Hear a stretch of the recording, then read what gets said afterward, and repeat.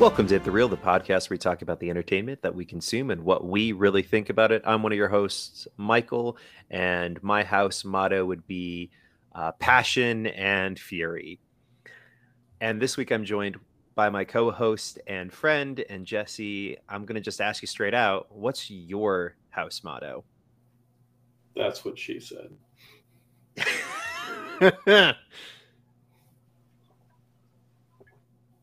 Okay, then. You like that? I like it. It's a good one. I don't know if it would really hold up in the in Westeros, but sure, yeah. Yeah, it would make them pause and contemplate what they just read or heard. So we'll take it. I do like it. It's it's in the same line of, the winter is coming. It's more of just a statement, less of a words to live by or a declaration of intent or passion, intent or goals. Yeah, I don't know, man. Some of those house mottos are kind of lackluster, so I'm okay with that. Perfect. So this week we're going to be talking about something that's ended a little bit ago, didn't it? It was. I think it wrapped up in early October, early October, I want to say. So it's been about a month, maybe more. October 23rd, it looks like. So, okay, we're just about a month, yeah. Okay, so closer to the end.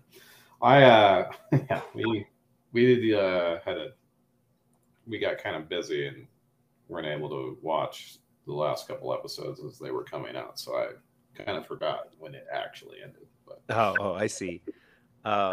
Just to be clear, I don't think we actually specified. This episode, we're going to be talking about House of the Dragon, the newest addition into the HBO feeding George R.R. Martin's lifestyle edition into the Great Game of Thrones or A Song of Ice and Fire universe.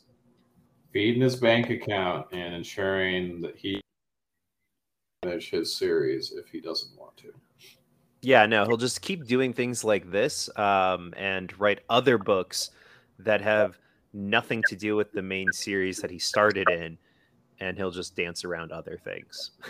Yeah, work on some TV pilots, some scripts, maybe. Yeah, I guess, sure.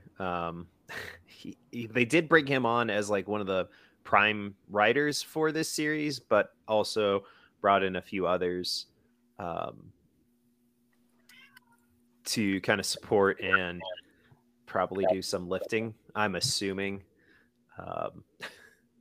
Based on, I'm pretty sure one of the writers actually had already suggested a spin-off series set in the Game of Thrones universe. And yeah, just seems like, I don't know. I struggle figuring out if Martin actually writes anything or if he just supervises stuff sometimes. Yeah, like I said, I think he's at that point where if he doesn't want to work another day in his life, he probably doesn't have to, however long that winds up being. Right. So, I have to feel bad for that poor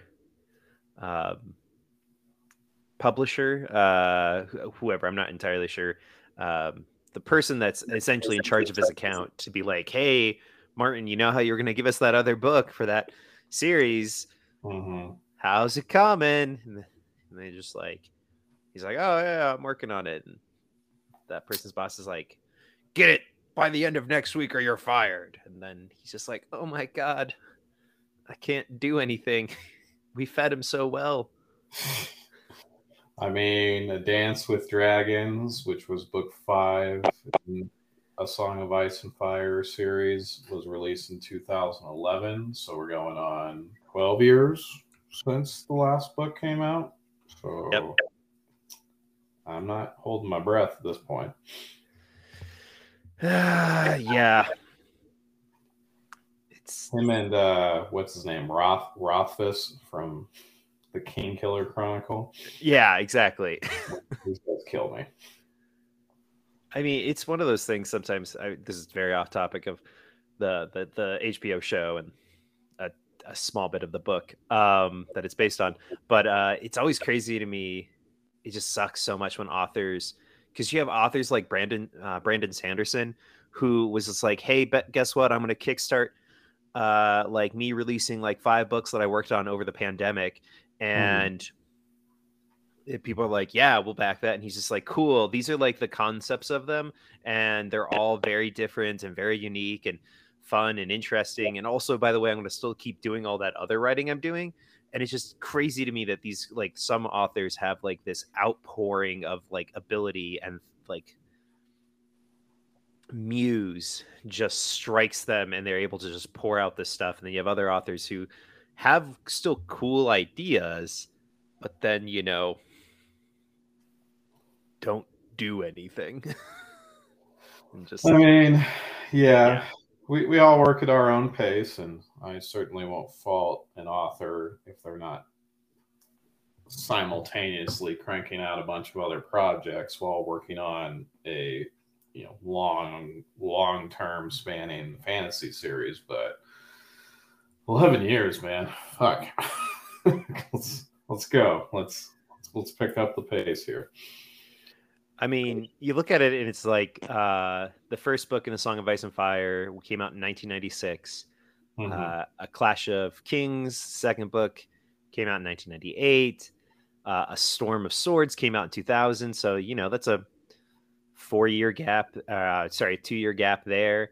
And very acceptable pace. Yeah, like that's, you know, and then a Feast of Crows came out in 2005. It's a little bit longer of a gap, but still like acceptable. I feel like that one was a little bit thicker, if I remember correctly. And then A Dance of Dragons came out in 2011, and it's like, oh, okay, cool. I even remember that, like, because I was into Game of Thrones, and I think I don't think I've talked about it here before.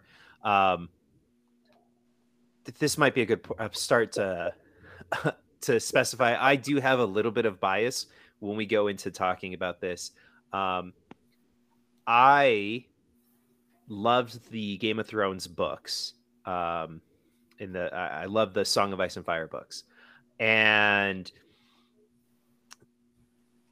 I started reading it at, I think, like around I think in the early I think almost like 2000s.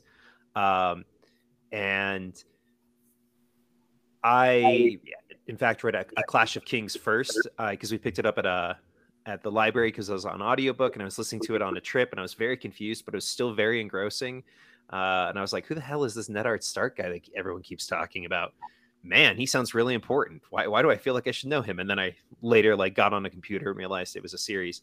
But I got through the first 3 books by listening to them because they were available through audio.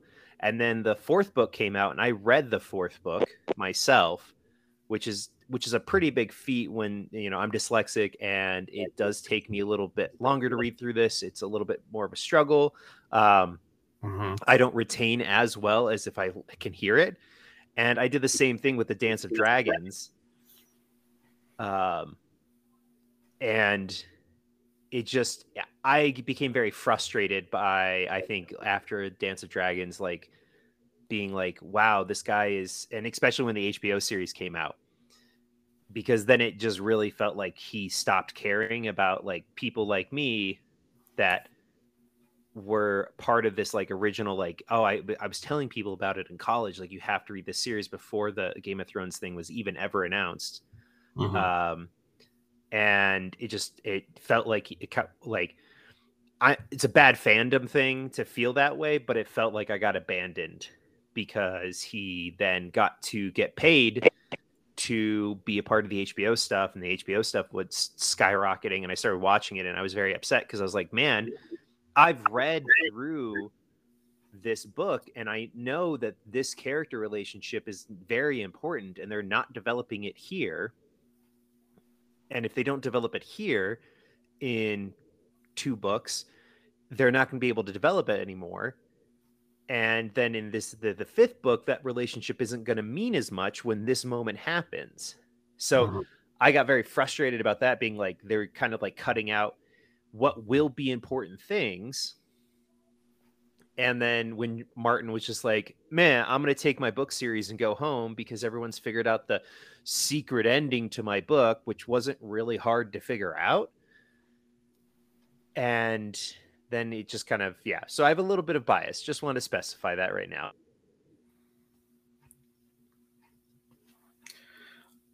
Sure. I think bias is okay in these types of discussions.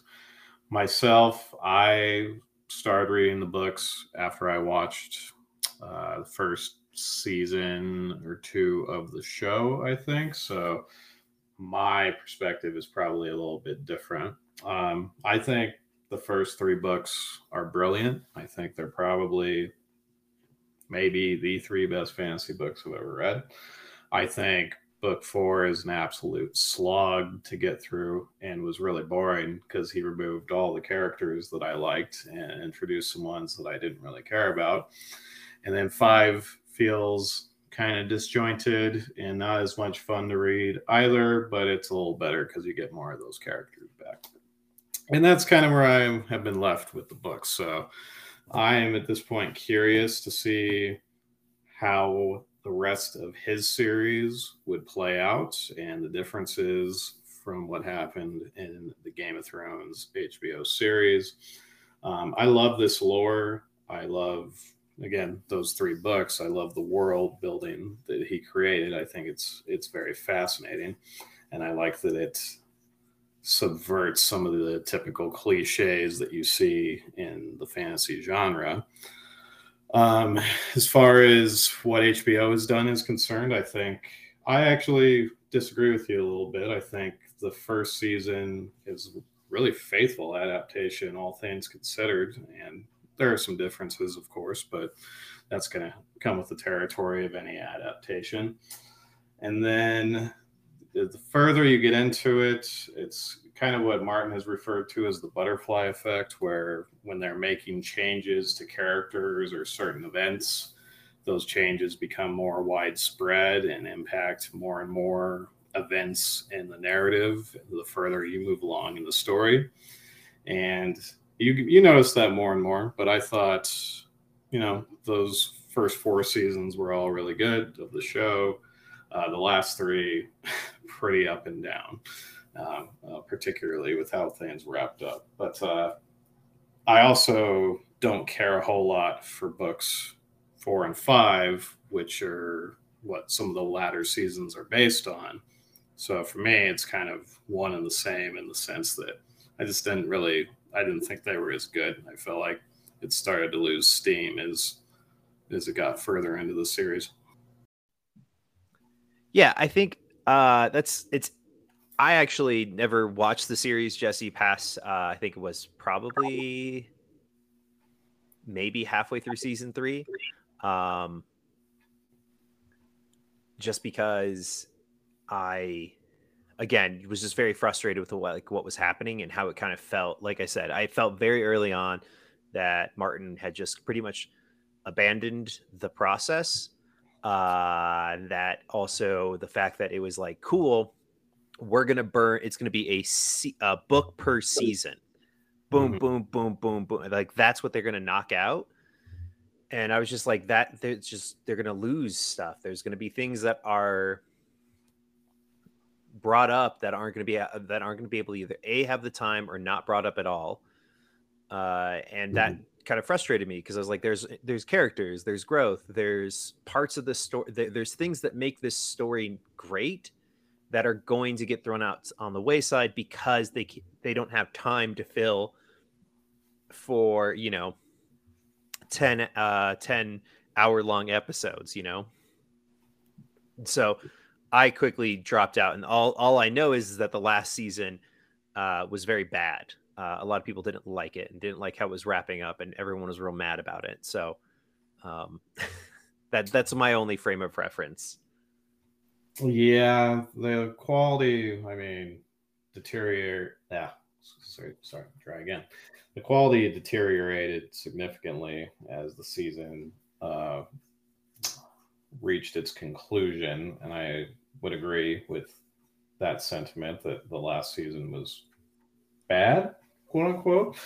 But again, I also think that the overall trajectory of the series was heading down anyway, because I thought books 4 and 5 were subpar compared to the first 3. So I'm a little kind of see things a little more gray in terms of which is the better medium to consume this series. I think there's pros and cons of both, but I think overall it gets weaker as you move along. And I think that being said, it kind of squashed my enthusiasm for any future spin-offs or any other Game of Thrones books or Song of Ice and Fire books or what have you.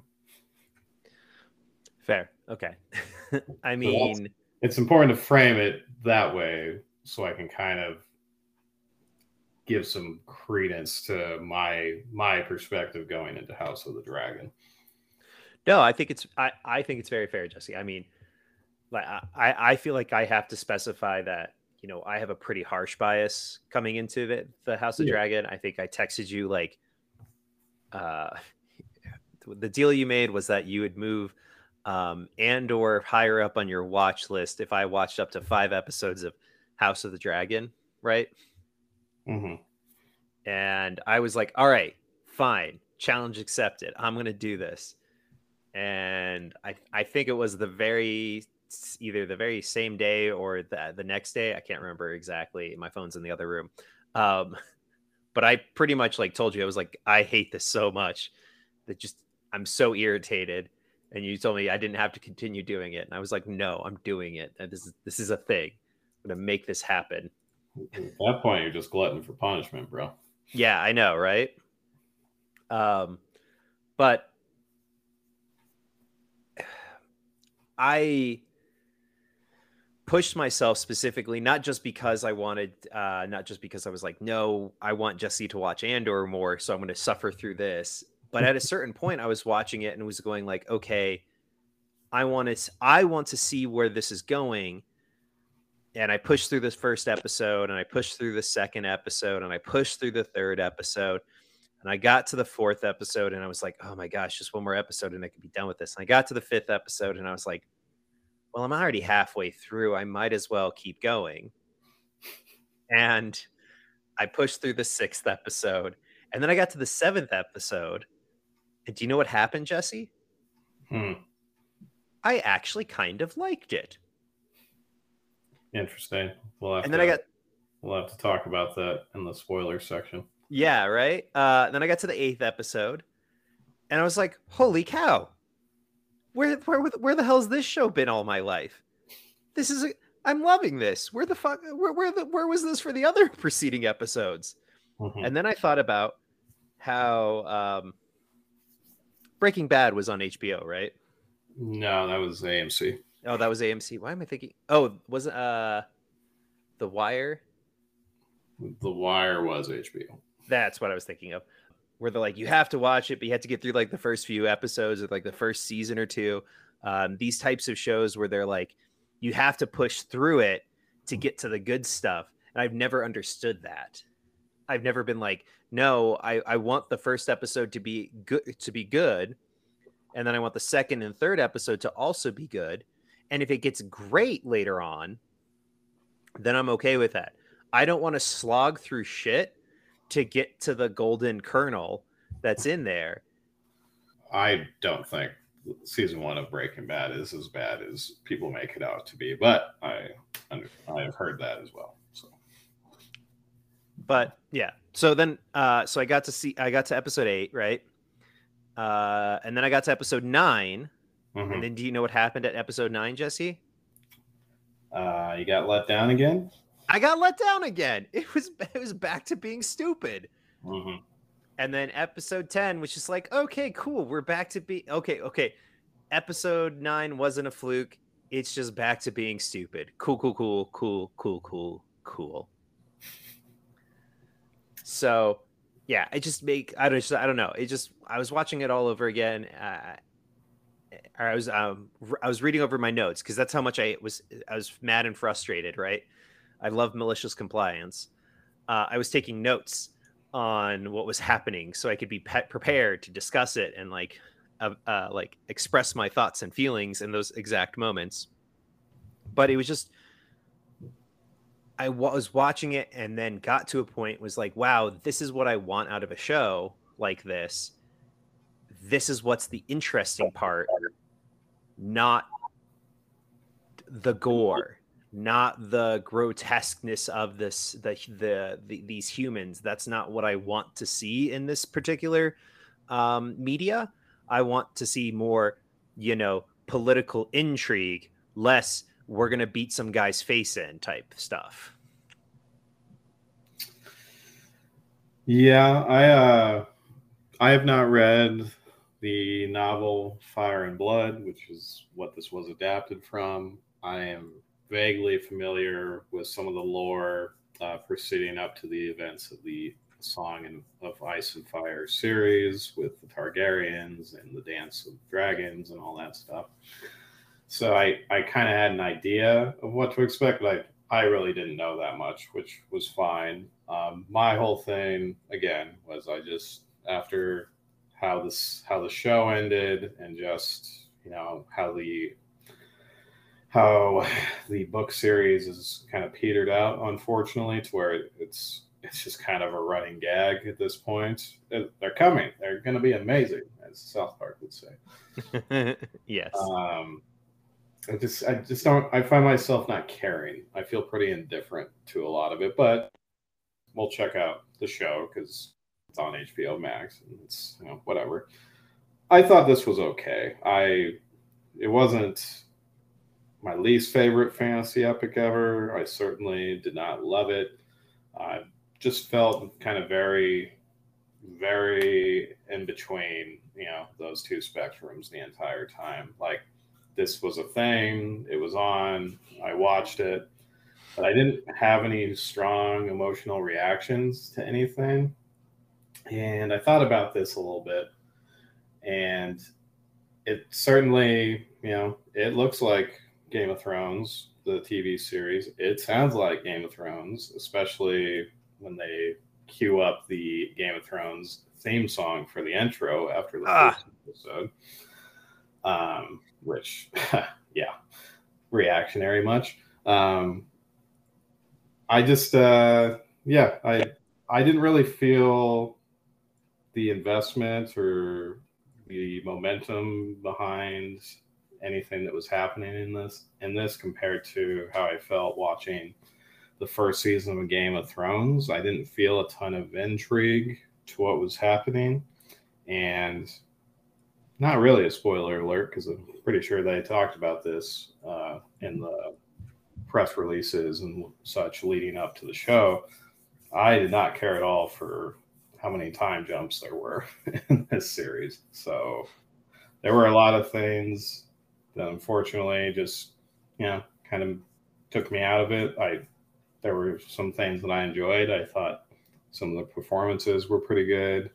I certainly enjoy being back in this world, but it does not feel special anymore. It feels like a thing that went on for 8 seasons that kind of flamed out at the very end.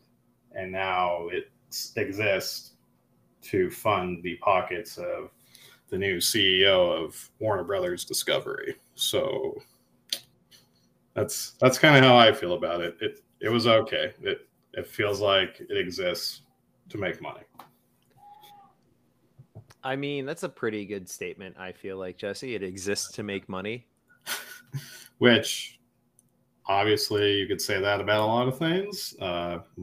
It's a profit-driven industry, after all, but it just doesn't feel like a lot of care or a lot of time or a lot of effort went into anything. It feels pretty by the numbers for if you were to tell somebody what the premise of this show was. It feels like it pretty much goes the way that you would expect it to. And there's just not there's not a lot of there aren't a lot of surprises here. It feels pretty by the numbers to me. I have to agree with you. It was the other night when we were out, I mentioned to you that I was like, it feels like what Game of Thrones writers think people wanted in Game of Thrones, and like why they were coming to see Game of Thrones, and like it's clear to me that it's that there's the hints of George R. R. Martin's writing in there, but it just feels like it's the watered down version that we were getting, what I felt like we were getting in Game of Thrones. I consistently thought these people there's like none of these characters actually have real motivations that I believe in, other than this is what the author or this is what the writer told them to do because the plot has to advance forward. Choices were made by characters that I'm like, what are you doing? Why are you doing this? And not in like a fun, I'm engaged, I'm like going like, what's going on? Or like being frustrated or mad at a character. That does happen at one point in the series. Surprise, surprise, in episodes 7 and 8, when it got good, where I was just like, why are you doing that? That's such a terrible thing.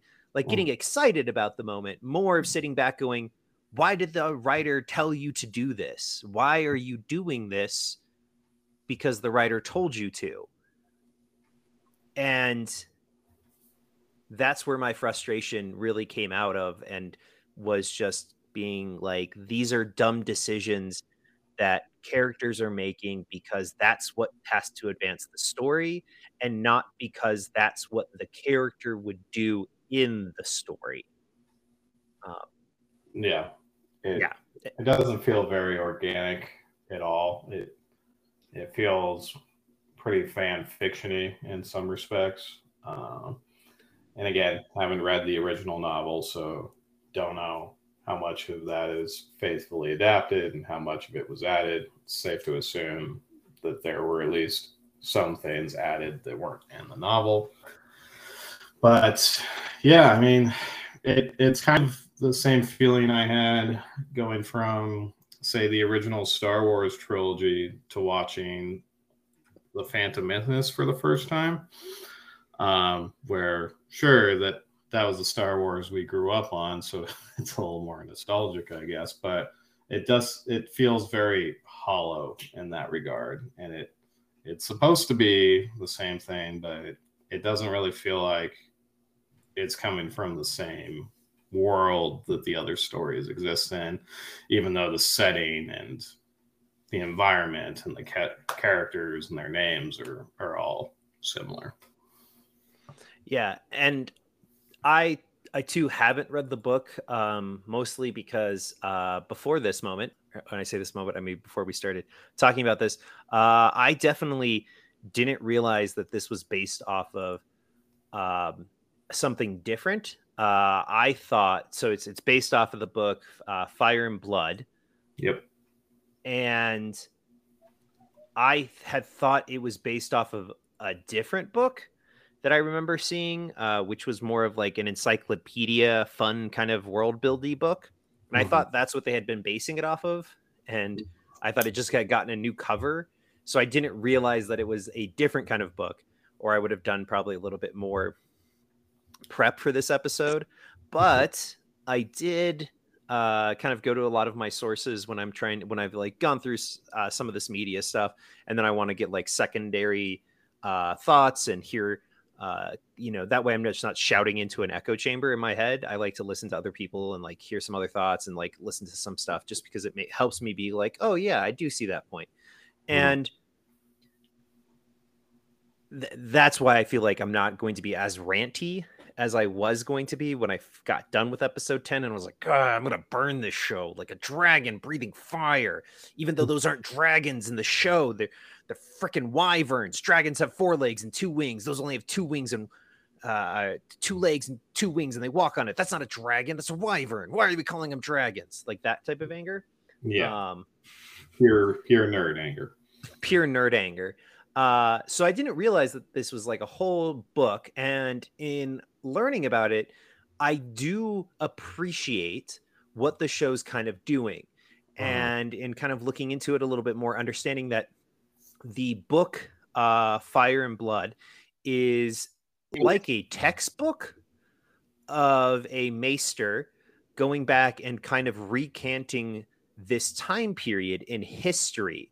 But he's like far past it. He has no experience with it, no personal experience whatsoever. He's just like writing a textbook, and that's the book, about the situation that happened, the battle between the Reds and the Blacks, of the two sides of the houses.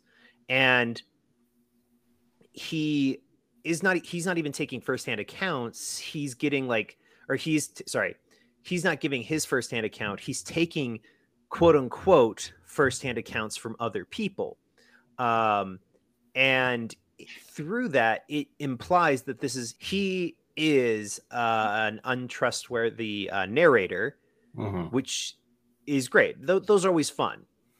But then he's also pulling these accounts from other people who they themselves admit, and he admits, to being untrustworthy narrators as well, because there's three major parts of them.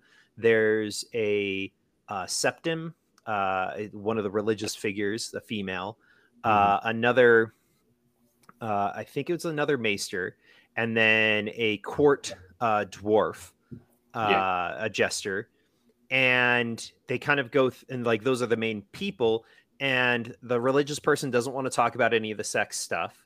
The maester political figure talks kind of goes like, oh yeah, that they could have been effing, who knows, like, the implications there. And then you have the dwarf, who's just a horny little shit. Surprise, because it's a George R.R. Martin book, and he loves. I mean, we could do a drinking game for George R.R. Martin books, like you do with a Stephen King novel. But this guy like talks about like, he's like, in his thing, it's like a creepy little fan fiction. And I'm sorry, I just realized I used two, in reference to, in talking about him, I used two small adjectives. And I don't mean that because of his being a little person. I realized that as I was saying that. I'm going to apologize now. That's not what I'm meaning. I'm sorry. Catching myself there. But wait on it, dude. Nice. Yeah. Job. Thank you. I think his name is Mushroom. He admittedly, he actually was there apparently in the recanting of these stories, where he was actually a part of the court, because he is there to amuse the king. And through that, he had access to a lot more of these situations that the religious figure and the other figure didn't. And so potentially he's the most reliable narrator. But then he does things where he talks about like, oh yeah, and that's when Uncle Sexy Dragon guy took the young Targaryen girl and taught her the ways of love. And I was one of those guys that helped teach her the way of love. And a bunch of other dudes from the Castle Guard taught her the ways of love. And we taught her to her on the beach. And we taught it to her in the mountains. And we taught it to her in the Silk Road. And we taught it to her every which way. Yeah. And that's like kind of how it reads. And you're like, okay, well, you say that, but that just kind of seems like you're contradicting your own story that you just told, and now you're telling us all like your creepy fan fiction. I think you should try and do the whole episode in that voice and see how it goes. Oh, thanks. I mean, we'll have to go back and re-record a lot, and then I'll have to explain the joke before we even get going. It's gonna be hard, Jesse. Yep. Absolutely. Like the dwarf makes himself sound all the time. Yeah. But yeah. In learning about the book, it sounds interesting. And then kind of from my understanding with the showrunners, they were talking about like this being a much more faithful, not retelling of the events, but this is more of the true events. And the book is kind of looking at this, which is an interesting, very, Hitchhiker's Guide to the Galaxy type, like where the different medias kind of change and flow and work together and kind of affect each other. I do like the idea that this is like, no, this is what is actually, quote unquote, this is what was actually happening. And that way you can then read the book and have a different eye and go like, oh, this is where the religious figure was correct, and this is where the other two people were way off, and this is where the maester was correct. And I guess Mushroom was right here. Like, this makes they were just, everybody was just fucking.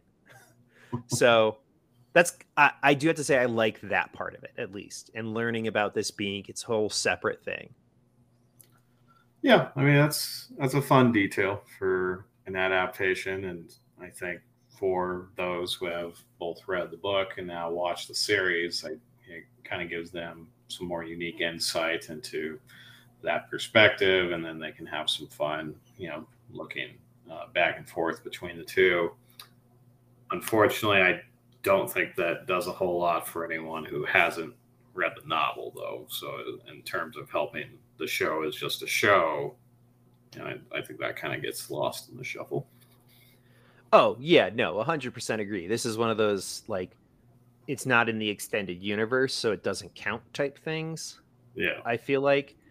But when I learned that, and when I thought about that in framing of the show, I thought it was more I at least thought the concept that was interesting, but it still didn't make me love any of the decisions that were made or looking at the show in a much softer light, because I was still just thinking that choice is because the writer told that character to make that choice, not because it's a real human choice. No. Yeah, I hear you, man. And to kind of wrap up my non-spoiler thoughts, again, if you liked Game of Thrones, the TV series, or if you're a fan of the Song of Ice and Fire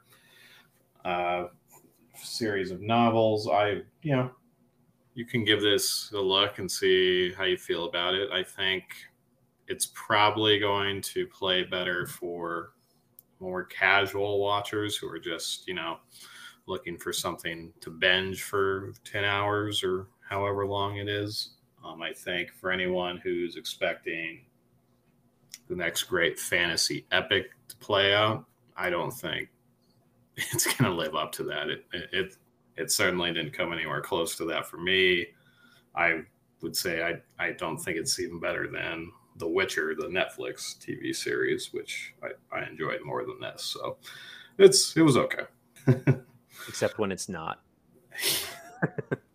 Yeah, that's another conversation. But I think one of the biggest problems was I just did not feel particularly connected with any of the characters. I didn't feel a strong motivation or a strong empathy for anyone. And I think as a result, feeling detached from these characters who have or are supposed to have their own motivations for this upcoming conflict, you kind of just, you feel fairly disengaged when you should be riveted and at the height of your suspense. And that's not where you want to be in something like this. Perfect. Do you want to move on to the spoilery thoughts? Yeah, spoilers. So if you haven't seen House of the Dragon, please, you can do what you want, but we're going to talk about spoilers now, so you've been warned. To elaborate just a little further on that, I think character-wise, again, everything just feels very by the numbers. Like everybody kind of reacts in ways that you would expect them to. They don't feel particularly original in any way. And maybe that's kind of how the novel works. So I don't know, again, how much of that is being adapted or how much of that is being shoehorned in. But I just, it felt, for lack of a better word, it felt very dull watching the lack of character progression over these 10 episodes. Yeah, at one point I remember coming out and expressing to Lindsay, I was like, oh, I don't care about any of these characters, and let alone I don't feel like there's anyone I should be caring about. They all seem just kind of shitty. So for example, the ending of episode 10, where and I don't even know names that well, but Rhaenyra's kid is fleeing Alicent's kid, and he's riding a much smaller, something. I don't know. He's riding. I say I don't know anybody's name. Go. But Rhaenyra's kid is riding a much smaller dragon compared to Alicent's kid, who has this massive, I think, female dragon. And there's some cool moments there. I particularly liked when the huge dragon was flying behind the cloud and you could see it with the thunder. That was pretty cool. But then, the little dragon gets munched. Rhaenyra's kid dies. This is supposed to be like one of the pivotal moments, the pivotal moment of this season. This is going to be the event that leads to bloody conflict between these rival family factions and what will kick off the Dance with Dragons. And we didn't spend that much time with this kid in the show, and the moments that we did get, he was just kind of pretty by the numbers for what you would expect. We really didn't get to know his dad or see his relationship with Rhaenyra at all. They just kind of threw that in there. So I don't know, man. That just kind of fell flat for me. I was supposed to feel sad, but I felt pretty indifferent in that moment. I mean, funny thing too, actually, I told Lindsay, I was like, oh, I'm just one episode away from finishing. And she was like, oh, what, we could watch it together. And I was like, you sure? And she goes, yeah. I said, okay, cool. And so we started watching it, and she instantly goes, can't you just sit here and enjoy this? And I said, you're the one that wanted to watch it with me. It's kind of your own fault. And then she goes, I guess that's fair. Your idea. Yeah, exactly. I was like, you wanted this. You were like, let's sit down and watch this together. So, but like instantly I saw it and I was like, oh, he's going to die. And she's like, well, did you like listen to spoilers or anything like that? And I was like, no, but I can tell he's going to die. Like, it's clearly telegraphed. We haven't seen him ride a dragon up to this point, and his dragon is the smallest dragon, even compared to normal sized dragons. Mm-hmm. I was like, it's very clear he's going to die. He's going to die. I can't telegraph this any harder than having him start the opening narration, and every other character who starts an opening narration in this series dies that episode. Like, there's no possible way we can be telegraphing this any harder. And then it says like, and she was like, why? And I was like, well, because his dragon's so small. And she's like, well, and I was like, and it's the smallest dragon we've seen. And she's like, well, I thought we've always, and I said, oh, I was like, the first time we've seen his dragon too. And it's noted to be small here because it's put with the other dragons. She's like, I thought we've seen it before. And I was like, yeah, but that was like a baby dragon. And we have no frame of reference for like what the growth rate and the sizes are of these dragons, because they've spent zero time establishing that. Mm-hmm. Except for, we got a big F-off dragon here. We've got, Dr. Stabby in the butthole, who over here, who's got like a different kind of red dragon who seems sassy. And there's a gold dragon who's emotionally connected to her rider, and some other dragons, but we've never seen like too many of them together to be able to put in frame of reference. I was like, this kid's going to die. So I don't care about what's happening here, because I know he's going to die because they've telegraphed it so hard. Mm-hmm. And then he dies. And I'm like, cool, he died. And like, why did he fly? Why did he attack the other dragon? He's a fucking idiot. He got away. Also, here's a crazy thing. Ask the Lord for, Lord, I'd be happy to leave, but please let me wait out this storm. I'm an envoy. That's something the chivalric code could protect him from. He could sit there because he could ask for it, because he's a prince of the realm. Even if it's contention, he can still ask as an envoy to be held up there for the evening. And then, or at least until the storm passes, because that guy is still responsible for him, because he died coming away from his palace, because he was pushed out. That's still a bad thing. That's still going to be bad. Even if he's not the one that let the blood be spilt in his hall, it's as if the blood was spilt in his hall, because he forced both of them out. Yeah. So it's just like that. It's like, okay, the little kid, makes, I do have to say, him not touching the sword. He's like, I'm an envoy. I'm not a warrior. I'm following the rules. Then yeah, but then he goes off and attacks the other dragon. It's like, no, dude, don't do that. You got this small little dinky ass dragon. He's got a huge ass dragon, and it's out for blood anyway. So yeah, so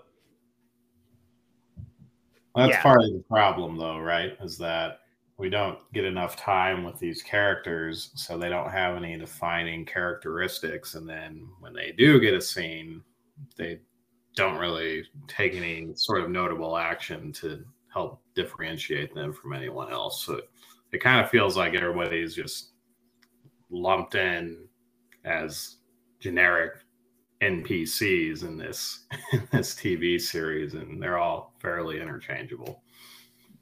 Yeah, it's all very generico characters. And to the time skip thing, it was not handled very well, in my opinion.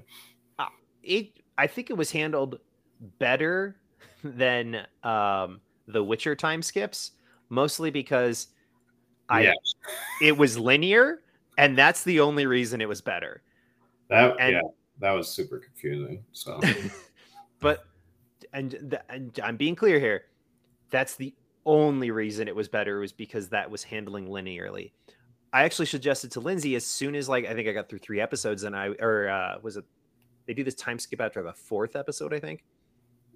And then they do the initial one, and then the big one. That's like they shoehorn a few of them in there. Yeah, there's a few of them in there, but the really big one where they changed the two female leads, where they like really they switch out their two characters completely. That one was so confusing to me because Rhaenyra, thank you. The white-haired Targaryen princess, who wasn't passed over for the crown. The princess? Yeah, the princess. Yeah.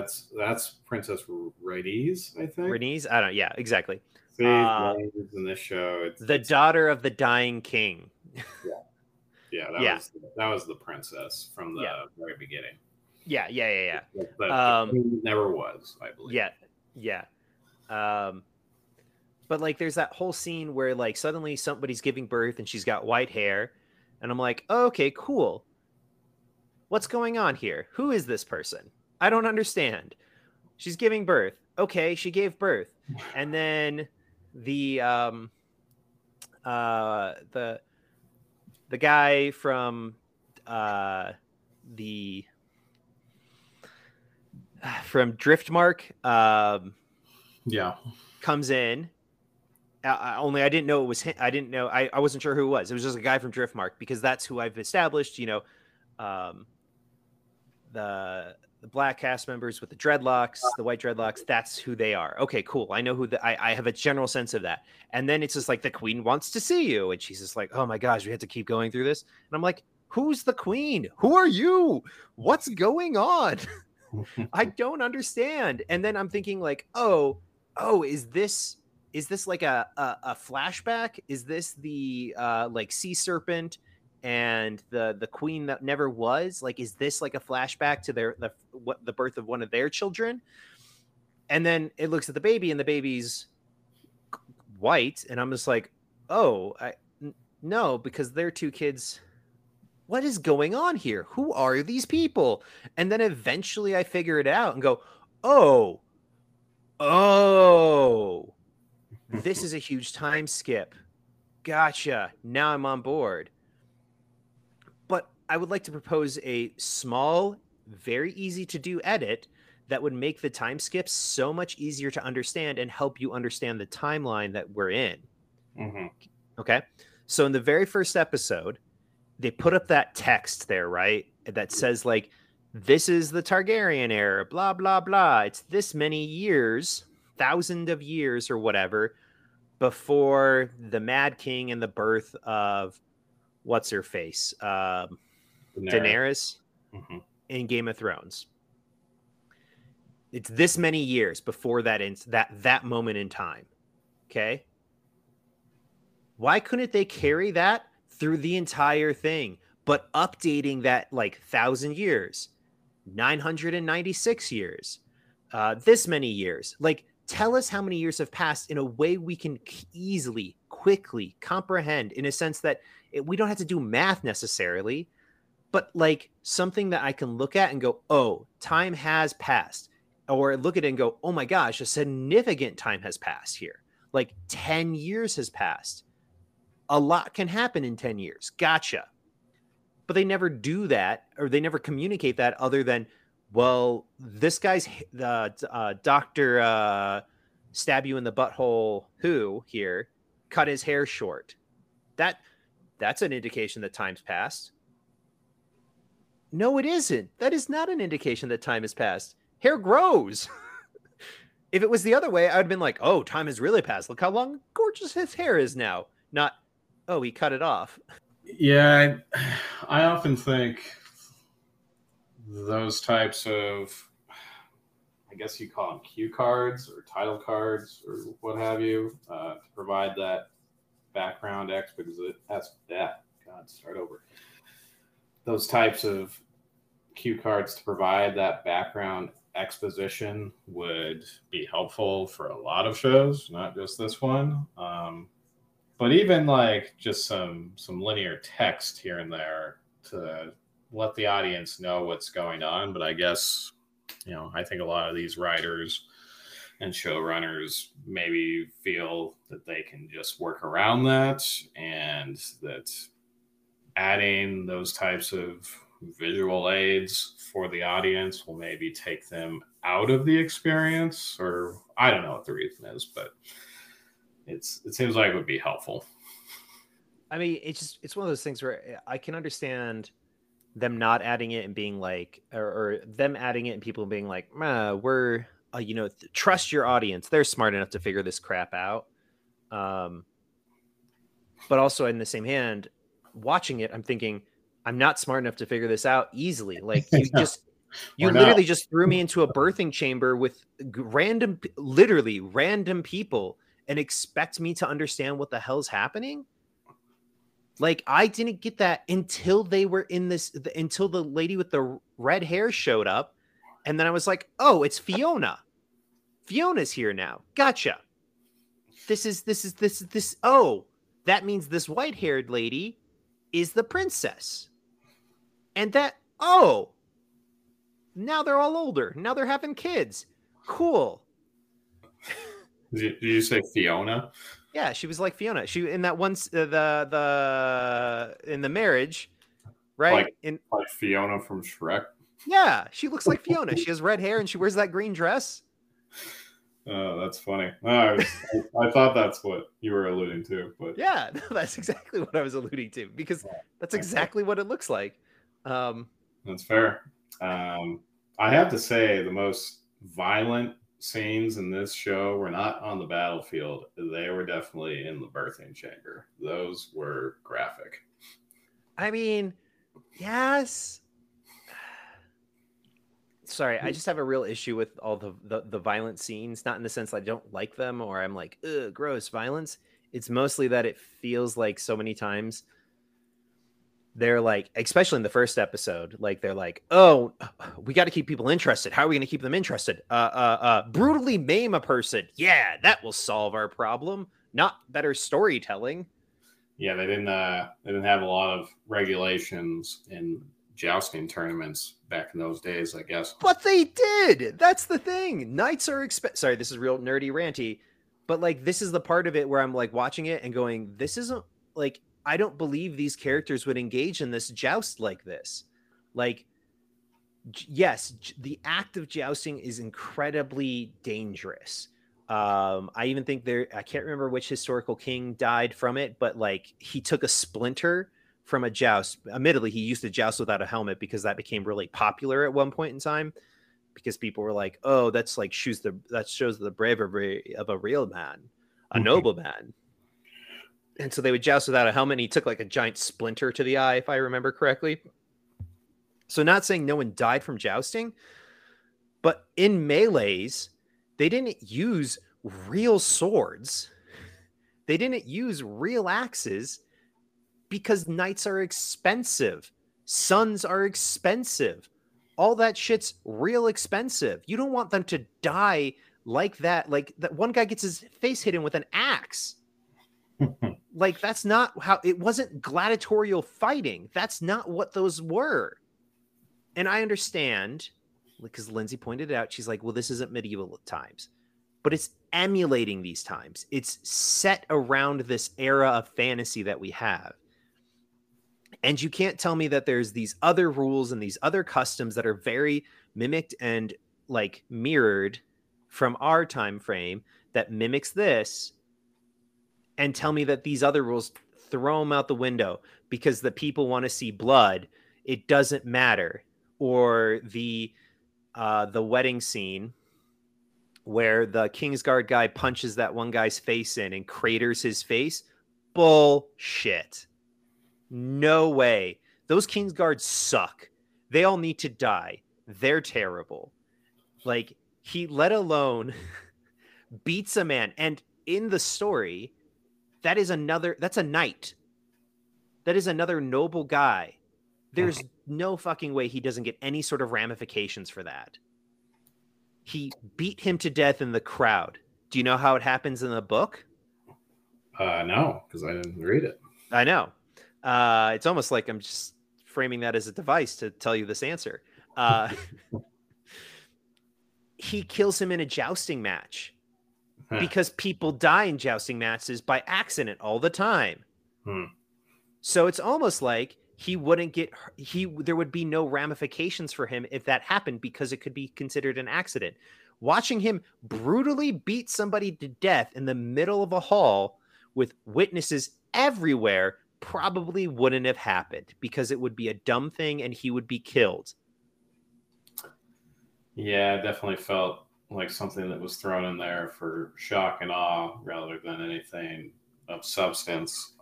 Also, these knights, they need to form a union because their lords are leaving them out to dry in these tournaments. Yeah.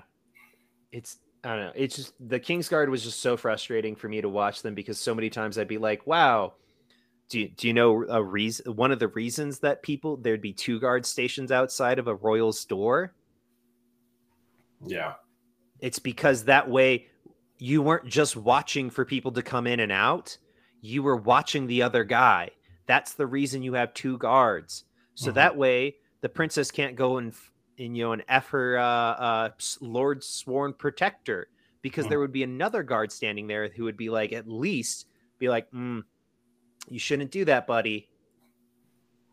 And he would at least be like, yeah, I shouldn't do that, because if I do that, they'll potentially castrate me, which is what would happen. And like disown me and send me to the wall and essentially ruin my entire life. So yeah, you're right. I shouldn't F her. But no, we need to have a sexy sex scene. Yeah, and I think that goes back to you talking about they framed everything in ways so the story is just giving you what they think people want to see rather than what actually makes this all work. Yeah, it's just...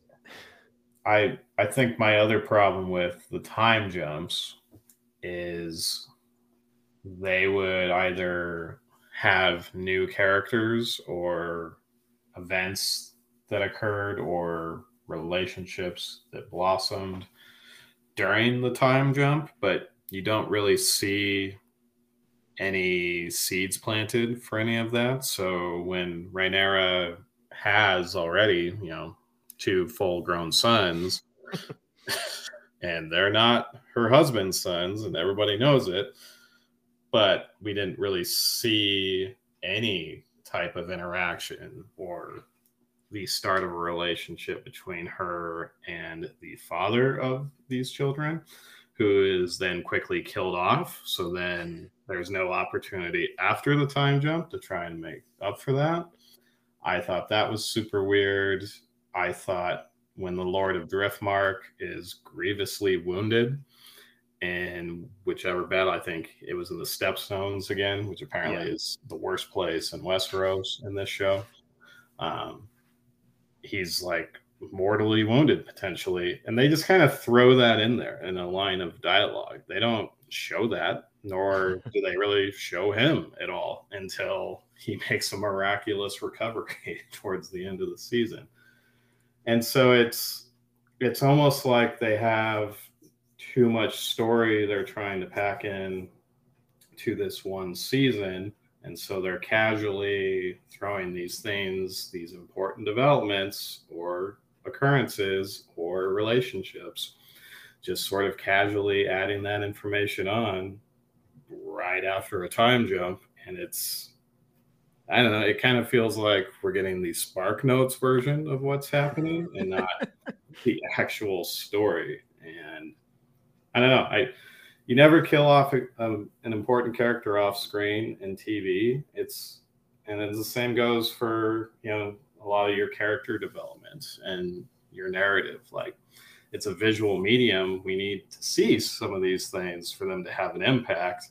Because if you just kind of tack it on at the end, that's a thing. But we're moving on now because we don't have time. Yeah, it's funny too that you talk about the sea serpent, because also, and this is all like information that I quickly was able to pull up and look up. Sure. So in there's many proposed spin-offs.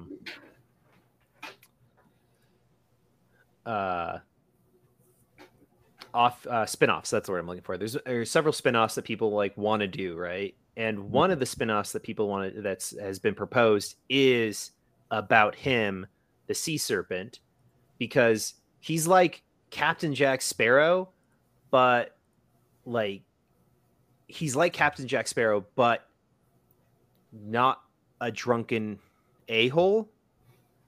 He's like a cool swashbuckler and world-renowned and famous, and you don't get any of that in this.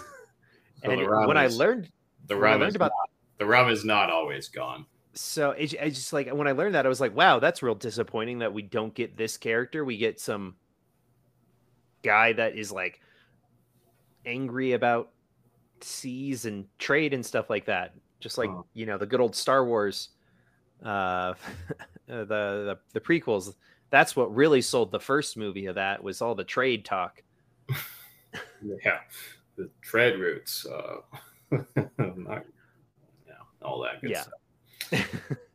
So it's just one of those, like, when I learned that, I was like, oh wow, yeah, that's why are we getting this character? Like, why are we getting this telling and not like at least showing him being a, Bamf and like going around and doing cool, fun things and being that awesomeness, even for a scene or two, so we know that it's not just him like sitting on a shore going, man, we're totally gonna lose to this crab guy who's also just, oh my god, that crab thing. Yeah. Do crabs eat people? I mean, they're scavengers as far as my understanding is, so I would understand. I've seen them like in Jaws when there's like the remains wash up on the beach. You see a bunch of crabs like scavenging for what's left from the corpse. But like when somebody's still alive, will crabs start devouring someone?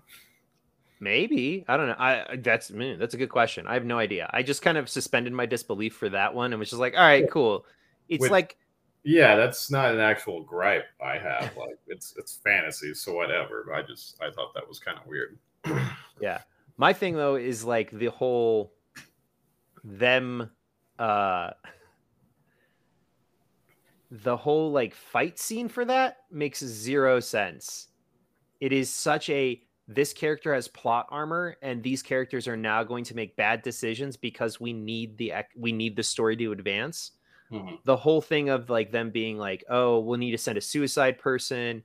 Who will it be? And it turns out to be, uh, Doctor stabs you in the butthole. Who? Yeah.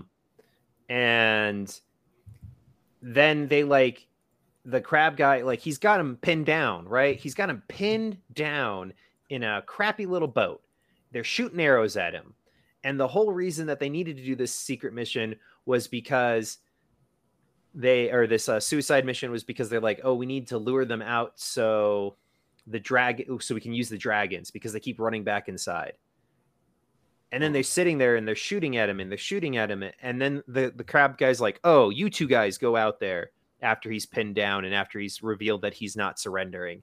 And then those two guys don't make it. And he's like, send out two more guys, right? And then they send out two more guys, send out two more guys. Oh, he's pinned down now and stuck in this one very precarious position. Let me send out my entire army to take on this one guy that's pinned down in an old boat and I'm shooting it with arrows. Mm-hmm. No, that's just dumb. Like, it's such a dumb choice because then the dragon shows up, the exact thing they're looking out for. Are all the people watching for the dragon just effing off and getting slaughtered on the beach? No one's spending any sort of second to be like, hey, we should probably watch the skies because that guy is like important and they'll probably send the dragons to kill us. And the crab guy's like, move forward. It's wasteful minions. Yeah, it was like he was playing the game on easy, so the enemy AI is very low and they make poor decisions, and then he also has like super speed on top of that. Yeah, it was just like watching it being like, this isn't believable. Why is this like why were you guys having trouble with this dude? Just launch your dragons at this. I just don't understand. It's like they're like tactical nukes. Just do that over and over again. They're stuck on this rock. What's the problem? Yeah, didn't make a whole lot of sense. And then that part was just kind of over until it was not. And there was more conflict there, but they didn't have time to show us any of that. So, yeah. I would say character-wise too, Damon, Doctor Who, and doing the butt stabbing. I thought he was probably the most disappointing character to me because with the way the show presents him to us in the first couple of episodes, he's kind of the wild card in a way. And he's been passed over or slighted, for succession, so to speak. He's already fairly volatile. He's been carrying out these brutal rounds with the City Watch, and just brutalizing dudes in King's Landing. And now he's holed up in Dragonstone. Maybe this is where part of that conflict begins. And then he just kind of doesn't really do a whole lot after he goes to the Stepstones and comes back. Like he kind of has some layers of political intrigue, but he just kind of, it feels like they wasted his character and what he could have been for this show, and the element of surprise that it's sorely needed that a character like him could have provided. And they just didn't do a whole lot with that, and I thought that was disappointing. I agree with you wholeheartedly there with the political intrigue, and then they kind of didn't do anything with him. Yeah. I really like the whole he was an a-hole, he was a shit, then he went off, fought a little bit of a war, and then when he came back and brought the little hammer thing and was like, you know, add it to this, and then he implied, I guess. So there was that, but oh well, yeah, but that happened. It happened afterwards, right? I can't even remember it because it's just all skippy. But yeah, that was around the middle of the series, I think. Yeah, maybe, but he like came back to court, and I was like, oh my gosh, like the him like hugging his brother and then reuniting and like kind of this whole thing. I was like, oh my gosh, he's going to worm his way into the council. He's going to become like he's going to become the new hand of the king. He's going to like, he's realized that the way he was going about his political machinations was all wrong. He needs to hide his ridiculousness to be able to get closer. And this is where that's going to come from. Yeah. And I was super excited for the start of that episode. And then by the end of that episode, he takes his niece and they go to the pleasure pits. And there's the implication that they do or do not have sex. And I'm like, why the fuck would you do that? You literally just reunited with your brother. Your brother reached to you and hugged you and brought you into an embrace. He's bringing you back into the fold. Why are you doing something so controversial? Why would you do that? You literally just fucked up all the goodwill you've built. And what did he do? Fucked up all the goodwill he had just built. And it's almost like, wow, this doesn't make sense that he would come back like this and then do this exact same thing in the same span of days, months, weeks, year. Who knows? It's hard to tell with this show. Yeah, he kind of foiled himself in a way, and then he just winds up marrying Rhaenyra anyway because that's what she wanted, and then I guess they're the new power couple now. So yay, but also I don't really care. I don't really care at that point because it's clear that all these characters are not driving the narrative really. They're just kind of all along for the same generic ride that we are, and they're not really going to do anything out of the norm or that we aren't suspecting to impact the story in any significant way. Yeah, it's just more of cool. He's going to do mean things. Yep. More mean things. I'm sure he'll cut off some more heads. That's always fun. But I mean, at a certain point, the violence and everything, I wouldn't say it's gratuitous, but it just seems like it's there to try and fill the void where there should be, like you said, political intrigue and character development and all that. You know, things stories have. Yeah, you know, to keep us interested. Yeah. So I saw this show's probably not going to have season 2 next year. And I think one of the most telling things for me was, at least, you know, when it first started, you know, there was a lot of hype and suspense, you know, for the next season of Game of Thrones. And I think I probably would have been disappointed then if I had to wait for more than a year to see season 2. And that's fine for this show. Like, whenever. I don't really, it's not going to impact me that much. Okay. Yeah. I think we're on the same page then, Jesse. Cool. Yeah. Yeah. It'll be a House of the Dragon list 2023, and that's okay. All right. Well, do you have any more thoughts you wanted to share, Jesse? I think that was most of it. Again, I kind of just crapped all over it and didn't really talk about anything that I enjoyed. I did think there were some good performances in this, and I felt like the actors did the best they could with what they were given. I think particularly the leads. The dragons did some cool things, but it feels kind of hollow when you look at how something taking place in this world should feel, which is it should have a lot of those elements we've discussed, and they're just missing it. And as a result, it's like, it's Okay, it doesn't seem special anymore though. Very true. So, It does not.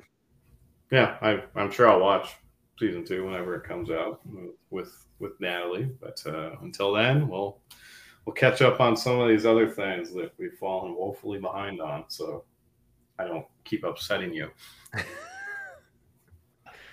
Appreciate that. I'm telling you, there's really great stuff out there, but there's so much content out there, man.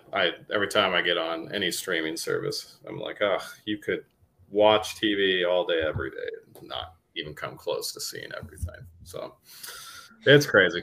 I think, yeah, I didn't really talk about a lot of other things I really enjoyed. I kind of agree with you that the dragon seemed kind of cool. I would have liked to see a little bit more about that. Would like to see a lot more about that, given that this is the Targaryen dynasty and all. Yeah. I would also like part of me would like to know a little again, this is because I read the book, but it would have been nice for it to be set up as a framing device that this is like somebody recounting the story to us, or I don't know. It just feels like it's real shaky and just not the way I like. It just doesn't make me want the second season. I don't care enough. Like you said, it's going to come out in 2 years, and I'm like, all right, well, I guess in 2 years I'll watch it in 2 years and 3 months after it's done, and then I'll probably still have the same thing. And yeah, I don't know. We'll I'm curious to see what other, like, hopefully they're listening to like the fans, because I feel like a lot of people have talked about it.